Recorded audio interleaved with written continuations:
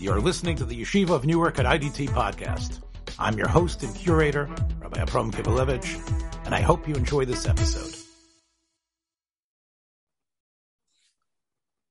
If it's the 23rd of Shvat, which is Tainus Tzadikim Day, this must be Rischa Daraisa, a special Tainus Tzadikim Rischa Daraisa. And it has a very big connection to Harav Agoyin, Rav Yosef Gabriel Bechhofer, who wrote the premier Sefer on Sefer Shoftim, because it seems there's a Kabbalah that on this day, Klal Yisrael, the other Shvatim, gathered together B'Melchama by Pelegish Begiva on Sheva Binyamin. So this was the day they readied themselves for one of the worst, I guess, right, Rabbi Yosef, one of the most devastating civil wars in Jewish history. Yeah. Yes, one that you delineated and wrote about in the Big Day Sheish on Sefer Shoftim. Also, by the way, if you do some research from Dirshu's newsletter, which I happen to pull up here, I see that this is also in 748, a great earthquake happened that was called the Rosh Shvius, and the Jewish communities, I guess the Bali Messiah there in Tveria and Beishan, there was an earthquake there that took place and unfortunately killed many. And because of that, there has been a Tzoim Rav on this Yoim. Yes. Chovkim Ushvat. Pelegish Begiva might give us a little bit of a segue into tonight's topic.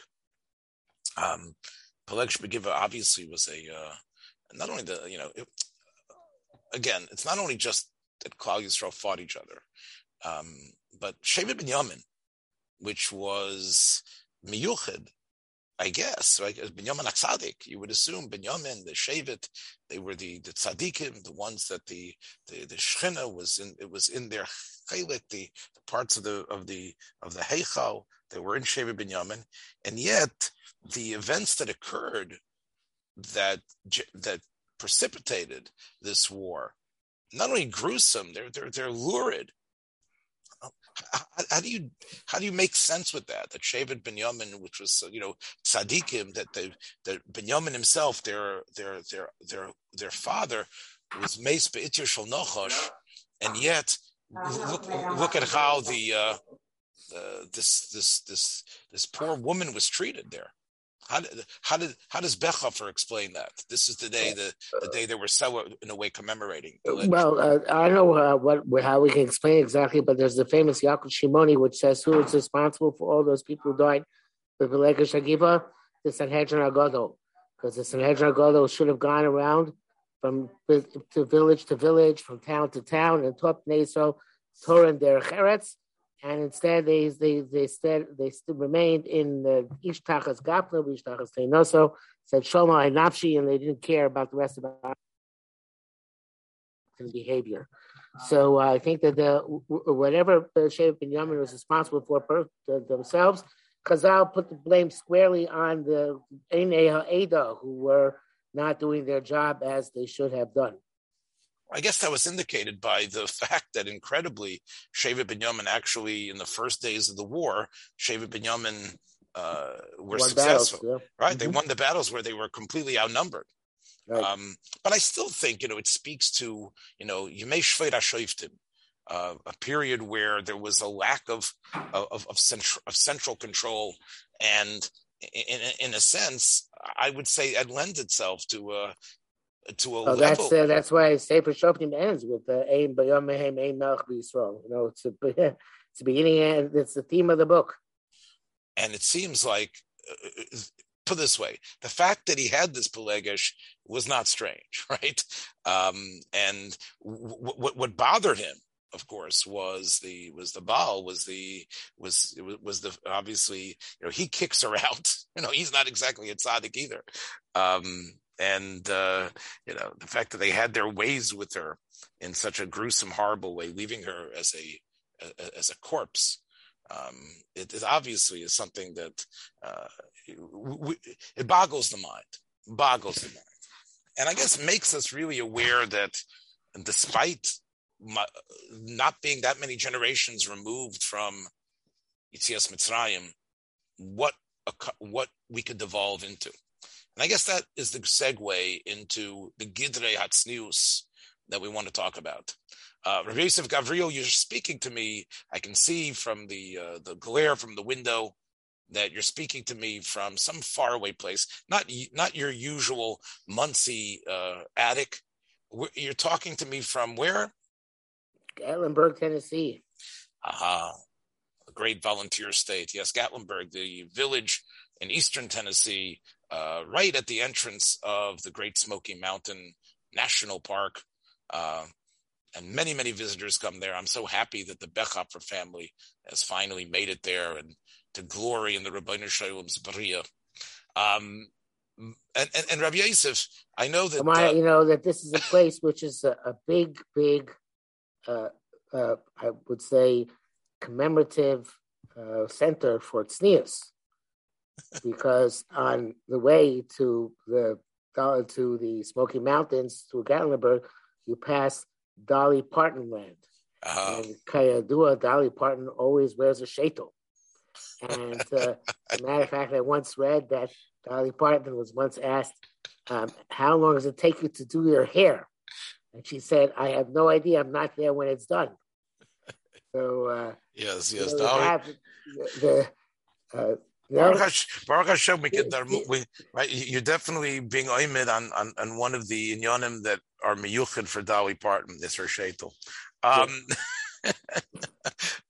Enough said on that count. Let me, Rav Yosef, yes. So you are in the area of the South, and I know that you got there.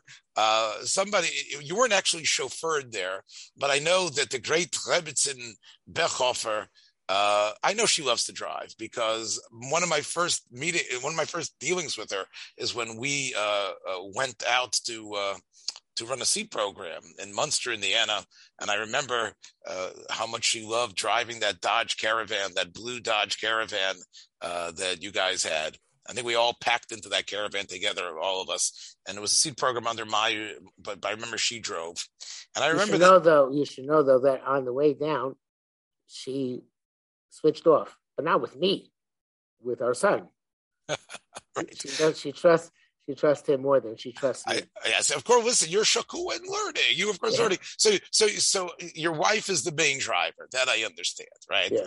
Right. I know that already. Even before we became such nunta chaverim, I knew about your wife's love of being behind the wheel, and she's got a pretty. She puts the pedal to the metal, though, right? Or she's careful on the speed. Never gotten a ticket. Here, that's a good evasive answer. Anyway, the point though is it's interesting that we know that in Monsey, where you live, and in many Chassidish communities, it's verboten for women to drive. And let's start there. It's almost, my wife has a good friend, by the way, who was raised non-Chassidish, but when she married into a Chassidish family, it was a davar poshet that she would not drive.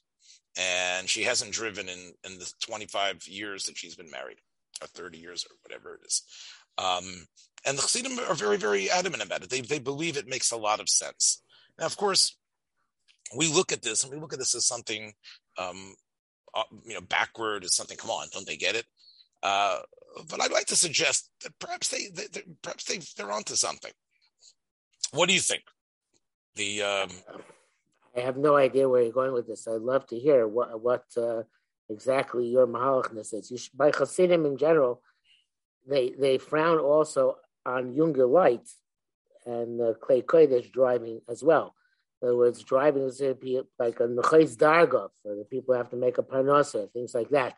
If you are Kulo Shakun Avodas HaKodesh, even if you're male, you don't drive. So basically, the idea is, okay, that's one idea, that driving a car is almost like a lower class thing to do. But I think I've said on this program before, perhaps not, that it's my firm belief that one of the reasons we do not have tzaddikim Mizman Hazeh the way we used to is because people drive. Yes, drive. you have. Yes. You have talked about that, and so you're correct. Driving does bring out aggressiveness. You've talked about that, but it also, I think, by the Chassidim, the point is that you're out there. In other words, driving, even though you hope you're not going to get into an accident, you're not going to necessarily get into, but you might, and you're out there as a player. And when you're driving, especially in the state of New York, the state of New Jersey, where tinted windows are illegal, people see you. So you are definitely a person that is being seen. Now, it's true, you're only being seen for a second or two when you're stopping at a light, but you're still out there in the public eye. And in a sense, of course, you can understand that there is an idea of Kved Bas Melech Pnima. There is an idea of, look, unfortunately, the modern world forces us to have this, but why should we push women into this position? And I understand where they're coming from. Well, I don't think they're pushing women into position. They're pushing women out of the position to be able to drive. In other words, what they're saying is that we believe that we want to be machabed our wives. No, machabed our wives. I am saying in terms of their perspective. Spade a spade. No, that's not being machabed their wives. Maybe being machabed their wives, not being machabed their wives. In their mind, that's the apologetics that they'll tell you. Oh, right, that is what I'm trying to. Okay, articulate. But that's not Emes and not Ernst. Okay, so I agree with you that in a way, a girl who would want to have some freedom feels the fact that she's shackled and she can't get into a car and that she has to wait for a car service or wait for her teenage son or whatever it is to drive with her in the backseat. I agree to the sense of she would, but it's at least tethered to an idea of the grubkeit, of being the driver, of having to be aggressive, of being in that front seat. I think there is something beautiful to that idea. I agree with you that in practice, many of them, maybe like my wife's friend, feels like she is bound, that she can't just go to the car and go to the store when she needs to because there's this rule stopping it. But there is an idea behind it. And I think the Gidrei Atznius always have this two-edged sword type of aspect to it. It's my personal belief that any type of tznius which is made up is a tool for oppression of women. If it's not in Chazal, it came later on. It's just oppressive. Okay, so is there a handbook in Chazal you think that gives you this Sidrei Atznius? We know there are certain Gedarim which we find in Shulchan Aruch. You're asking very good because we both reviewed a video this week on Israeli television where it distinguished between what's sneistic and not sneistic and what's rechovi. I like that term, and not rechovi. And what is considered to be, even though it's sneistic, not appropriate for B'nai Yisrael from Beis Yaakov or other highly orthodox setting. Right, and of course, the people who are administering it need to know what's in the Rechov, right? In other words, the gatekeepers have to keep an eye on what's happening, and they have to know that if the cuckoo, which is, and it's not the Rechov of the models that are going on the runway, it's the Rechov of the fashionable, more modern Orthodox women. That's what it's about, right? It's really about knowing where the women who are pushing the envelope are and say, well, we can't go there, and pushing back. What do you think about that? Those changing, shifting rules about, okay, one bracelet is okay, 3 bracelets is not good. Earrings that stick to the ear that are just little puncture marks, all right, but earrings that come down is a zilzul and Gidrei Tznius. We saw the video. Do you think she's right? Yes. And you would be makbid on that, on your family as well. Who listens to me and my family? But if you could, if you had your druthers, you would. Yes, I would. And what about? First of all, I would not allow any girls to come to school in earrings at all. No earrings at all. Even the ones that are just like bolts into the ear, you wouldn't allow that. Yeah. Okay. I mean, the Gemara in Mein Kotten says from 6 right? The Gemara says a barshis, right? So even a 6-year-old wants some sort of makeup and things like that. Yeah, but that's not in school. I see. Okay, so I don't really catch the difference. In school, we make them wear uniforms. It's the same thing. Right. And don't we realize that by restricting them in this way, we're making them feel like they don't control their lives, that they can't do what they want? Maybe, but I think that's optimum nevertheless, because otherwise the focus becomes much too much on Gashmius. Oh, come on. Yeah. Look, we realize that they're not living in a complete bubble, right? And if women, I know it's style. It's enough that on the weekends and out of school they're concerned with how they look 24 hours a day. But right, but in the school they're not really doing it for. There's no boys in the school. They're not doing it to make themselves. So what's up to boys? Women have a desire to have nice clothing, regardless of whether the boy's present or not. Okay, it's nothing to do with boys. Well, again, here you're showing your ignorance of biology, but what's behind it is obviously the Darwinian, although we don't, the Darwinian evolutionary motif, which is to look more beautiful than someone else. Where do you think that comes from?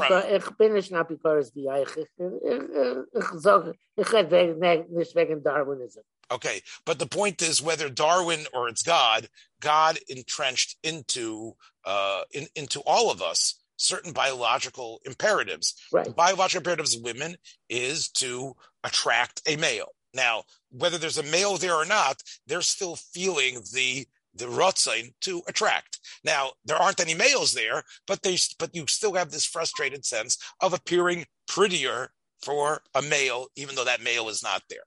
I don't know if that's true. Okay. I know that's true. Okay.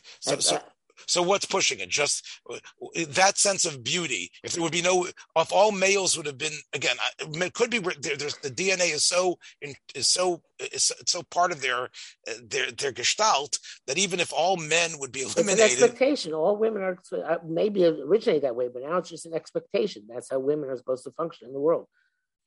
By the way, there's a big nafkamina between even in the girls that I teach. Some of them will have one Shabbos outfit, which they wear all of Shabbos, and the other have to change 3 to 5 times every Shabbos. Right. Which are 8th grade girls. Yes. Well, again, we know that the same way we were talking about clamping down on women driving, I think that this sort of clamp down on these tznius rules, especially as the girls, and again, I don't think there's a clampdown on tznius. I think it's a clampdown on flamboyance. Flamboyance is not the same thing as tznius. Two separate things. But you realize that the more you clamp down, the more the resistance builds up. And doing these sort of clampdowns is what results in girls going off the derech, girls deciding that they have been... I don't think so. I think it was handled the wrong way. And you don't think so? Where does your thoughts come from? You've never been a Beis Yaakov girl, and have you ever had a Beis Yaakov girl that's gone off the derech? No, I have not. Okay, but I have. So I think I know from what I'm talking about. All right? So they always go to Chabad. Look, there's plenty of places, whether it's Chabad or any of the schools that can somehow catch these girls, but most of their complaints have to do with the fact that they have been forced and ticky-tacked. Don't you know that shluch, giving a little bit of allowance might save some girls and might not. I guess that's why they're not your earrings. They have to, but within such a and foot and shoes. I don't think shoes. I think they don't have to be uniform. In other words, they have their individuality in the type of shoes they wear. I don't think that's true. I think that there's certain... Their limitations are what they know. But I think they have a broad spectrum within that. Yeah, let's jump to something that we sort of know more about, because I think I don't think either of us are, you want to bring some of your family in. I think they could probably speak about it more intelligently than we can. Let's talk about how these Gedarim, which, we could laugh about or think are too restrictive or maybe just right. Let's talk about how it works for the Ganders. I want to, in the school I teach, The boys also have a uniform. So, what's the uniform for the boys?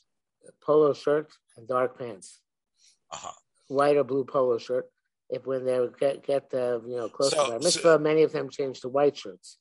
But otherwise, they have to wear the white or blue polo shirt and dark pants. And dark means certain gray is okay, blue is okay, and black is okay. But nothing, no other colors are all right. I don't think so. Okay. Now, let's say there's one thing called uniforms because we don't want competition in terms of wealth, in terms of style. We don't want people showing off and using the wealth that they have to buy certain clothing to make them flaunt over others. But it's not just that. I mean, there's also, although I don't think in 8th grade it penetrates that much as perhaps with an older grade, but the uniform also is something which is of an educational value. According to the Chitzonis, the Lefia Pulas and Shachso Avavos, Chitzonis must be on Panemius. I probably have mentioned on this program in the past that when I was young lad, I didn't understand. I love it when you reference yourself and you reference this program. You're very welcome. I'm waiting for. I know you're very welcome. I like to make my point, which is that when I was a young lad, I did not understand what the purpose of a hat and jacket is for people's davening. And when I grew older, I didn't like it, but I understood it. Is because that is a way of a social identification. Right. So, in other words, the uniform, and your school is sort of not a super yeshivish school, right? No. Right. It's sort of like a middle of the road school in a way, right? That they're hoping that some of those 8th graders will probably go on to all boys yeshivas, right? The most of them they're all going to all boys yeshivas. Some are going to MTA, some are going to Shara Torah. It's a broad mix. Mm-hmm. MTA is the farthest left, though. No, the kids go to Frisch. They go to Frisch as well.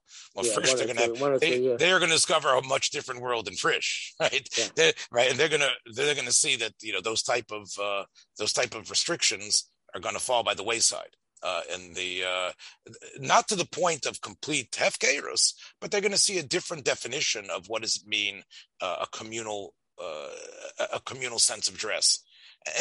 And again, see with the girls though, the same way the Chassidim are worried about objectifying their women by putting them in the car, and the girls primming themselves with the fashion. For the boys, it's not about objectifying, as you say. It's more about recognizing that you belong to a special class of human beings. Is that what it is? Yes, I would say so. Yes, you're part of this. To use a borrowed terminology, part of the Tzivos Hashem. Mm-hmm. And therefore, do you believe that your wards who study under you, who call you Rebbe and revere you so greatly, do you think that they feel that when they are forced to wear these pants and shirts? Probably the ones who make the conscious decision to wear white shirts. The ones who don't make that conscious decision, it's subconscious. I don't think of course it's not conscious. But subconscious is also powerful. Mm-hmm.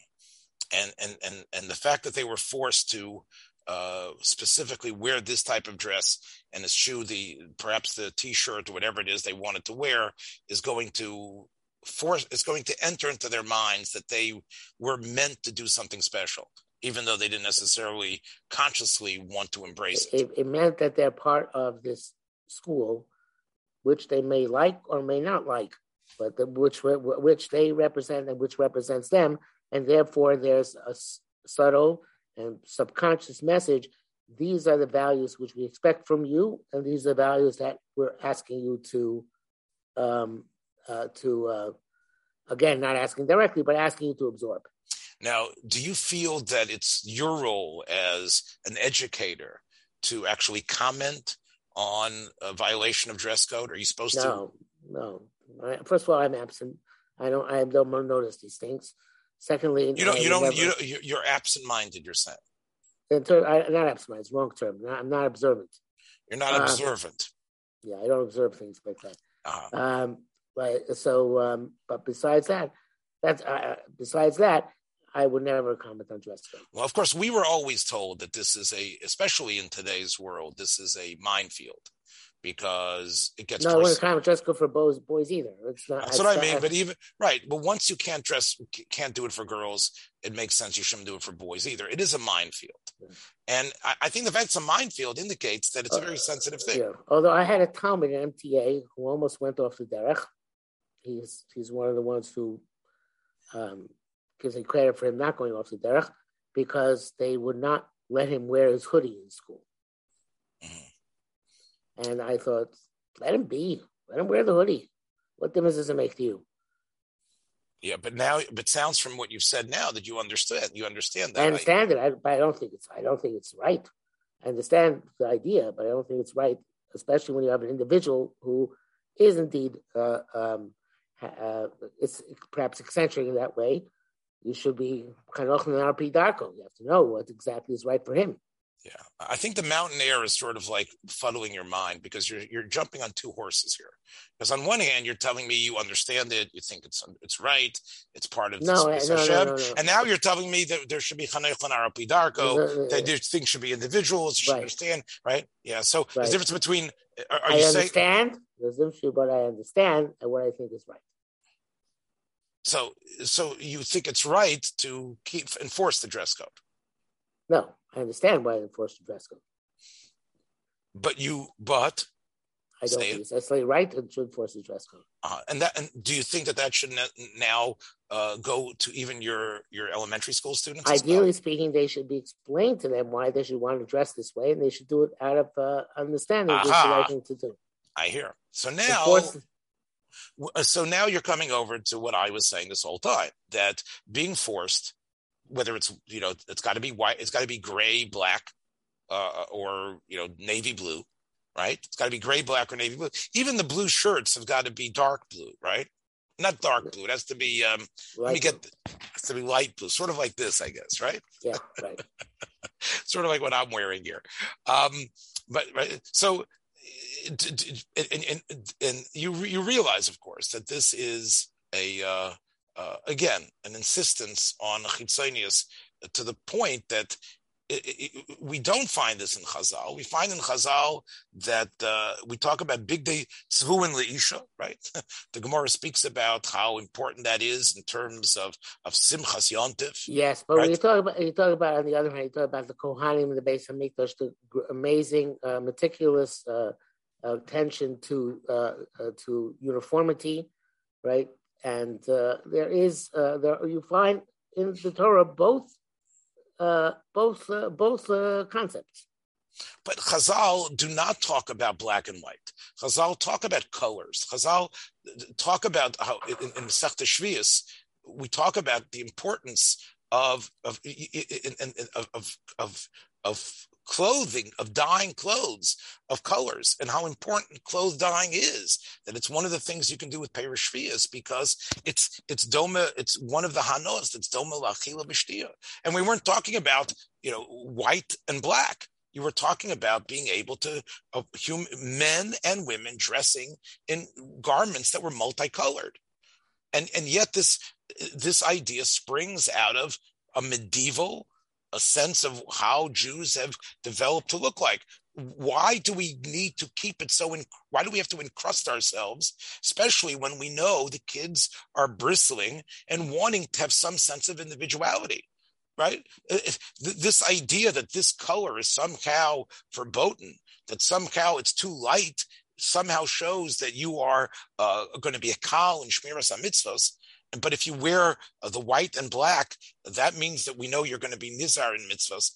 It seems to be artificial, and it seems to be damning people to do.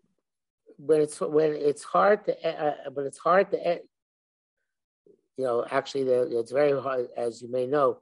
It's very hard to find a right-wing yeshiva high school today in America which they allow blue shirts, or they allow shirts of any color other than white. So when you have a system which is not capable of educating and instructing, so disciplining and channeling is the way they approach their their student body. It's like the agree it's a chisar. And if you want to educate, inspire, that's one thing. But if you just to demand it, it's I think it's negative. Again, I understand it. I don't like it. You're part of it, and you're part of it, and you're earning your parnosa from a system that buys into it completely. Well, I'm not. That's not true. I'm not teaching in a yeshiva high school of that sort.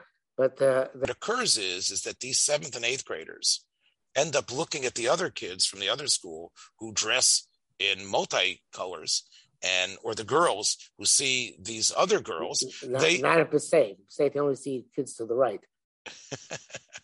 But when they go on Shabbatonim, or when they go up to Teaneck for pizza, when the teacher takes them out, and some girls from Mayanot or whatever school comes in, they're going to say, those are the sluts. Those are the ones that don't care. Those are the ones who, those are the ones that maybe they can't right? I want to go back to men's clothing for a minute. But don't you think that the insistence on this causes a frumkeit snobbery and a dismissal of anyone who looks different, and an assumption that they're probably not frum and not serious? A lot of the what passes for chinuch today cultivates that sense of snobbery, doesn't it? Right, but when you're able to label it so easily, in other words, when it's about the intellect, like let's say they would have Torah bowls, and you can see that these kids come in, despite the type of shirts and pants they're wearing, knowledgeable and understanding, and then the kids get to know each other, right? Then you could somehow break that concept that the fact that you dress in a certain way means that you're probably only this from and only and this is your knowledge base. I think that cementing the children in this mindset, not only does it crush individuals, like you said, it also creates a groupthink and a negativity and a sense of which causes a dismissal of other Jews, a fact that their way is the only way, and which I'll tell you is I think debilitating. So I think this fear that they're operating out of, that forces them to say Yavol, Herr Kommandant, and say this is the way we're going to dress, and calling in people for those violations, I think is going to keep on perpetuating a very narrow understanding of what does it mean to be a Ben Torah. And have I ever told on this program? Oh God. I hear. I am the great curator. Yes, I have transcripts of every pearl of wisdom you ever said. You have a far better memory than I do. That's the reality. Yes. Okay. So that's what you always do. Like whenever I get you, like it's like, let me just compliment the guy and tell him he's smarter than me. And this way he'll shut up. Okay. No, you're not smarter than me. You don't think so? No, you have better memory. You have better memory. Oh, just a better memory. Just a better memory. Okay, right. Yes. Depends, I guess, how you define smart, right? Okay. Can we get past the snip? Did I tell over the story about my yarmulke and Chafetz Chaim? I think you have, but it's not like people are listening to this remember it. But go ahead. Yes. So when my second year after high school, I was in Shalbim, but I came back to America for a summer's month. And I interviewed in two places just for the summer's month, Shara Torah and Chafetz Chaim. And it showed up to both interviews in the Kippas Ruga. Yes, I think you've talked about that. Okay, and so basically in Chafetz Chaim, they told me I have to change my yarmulke, and they refused to tell me after I got there, not before I got there. And they refused to tell me why I have to change my yarmulke. Mm-hmm. And that. I'm not going to go into details since I guess we've heard it before, but to me that was a horrible educational. What happened, Shara Torah? What happened, Shara Torah? Shara Torah they told me up front I have to change my yarmulke, which is much more honest. So in other words, Chafetz Chaim didn't tell me I have to change my yarmulke, so that's what Chafetz Chaim. And then once they accepted you, they whispered to you have to change your yarmulke. They didn't whisper, yeah. But they said that. So in Shara Torah, right? In Shara Torah, they didn't have to. They just said in order to fit in here, you have to change your yarmulke. Yeah, which is fair enough. Yeah. As someone who learned in Shaarei Torah, I respect what they're after. Of course, they are again a very broad, in many ways, a broad-minded place, but they definitely don't want to buck completely the yeshivish look. But meanwhile, inside, they are, in many ways, they do undermine in Shaarei Torah. They did undermine in Shaarei Torah the usual assumption of what the yeshivish outlook should be, their style of learning and in their attitude. Right? But b'chitzonius, I guess you're correct. They kept the chitzonius there, but I think they were able in Shaarei Torah to. But for example, my erstwhile colleague, Rabbi Meir Schiller, he said that if he was in charge of Chafetz Chaim, he would have kicked me out on the spot for being a chutzpaniak, for refusing to change my yarmulke until they finally, threatened me with ejection that same day. But I don't. That's, as a Chassidish person, I can understand that would be his perspective. As a non-Chassid, I understand it and I don't like it. Well, I think we could probably wrap this up using Meir Schiller as an example.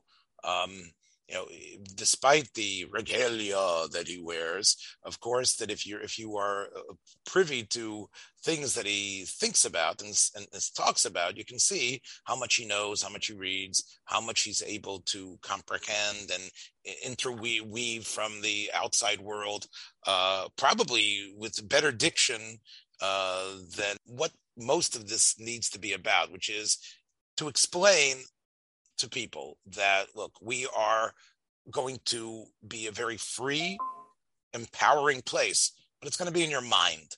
Now, it's true, this is silly that we're going to make you dress in a certain way, and we're going to have this certain box that in many ways we know you're going to bristle against. But try to impress upon them that there's going to be an exciting freedom that they are going to be able to experience. And that's going to be something that, although it's not going to be the exact same thing, hey man, I want to wear this because this is what I'm about, they still will be able to be individuals because they are going to go on an intellectual odyssey that would indeed be a great leap forward. And I think kids can maybe get it and say, look, this is sort of silly that we have to dress this way, but man, let's open up the page. I don't know if all of them would get, at least some of them could get it. Yeah. And I think that's probably, and that's why in many ways, the Chassidim, despite what people think about them, are sometimes able, especially the Chassidish, the broad-minded Chassidim, they dress in a certain way. And Rabbi Twersky, of course, the late Rabbi Twersky, is an example of this. Meir Schiller is an example of this. And they're able to pull that trick. Menachem Zilber, of course, who works in Art Scroll, and others, they're people who are able, incredibly, in fact, it almost allows them to do it. It's almost like, look, you actually are going to be a maverick thinker. You're actually going to be out. The wolf in sheep's clothing. Right. And you know what? This is going to allow you to do it because you're going to be unassailable. But meanwhile, your mind and your thoughts and what you're going to write and what you're going to argue about. A whole other vista. Very good point. Yes. And now, again, this is from Mitzionim, but I think that's going to be the answer. That's why so many of us submit, even though we feel ourselves fiercely individualistic. Well, that's about it, my friends. From on this 23rd of Shvat, this Tainis Tzadikim, we hope that through this conversation, that's right.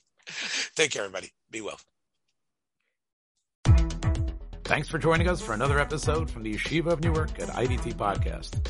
Be sure to subscribe on your favorite podcast app so you don't miss a single episode.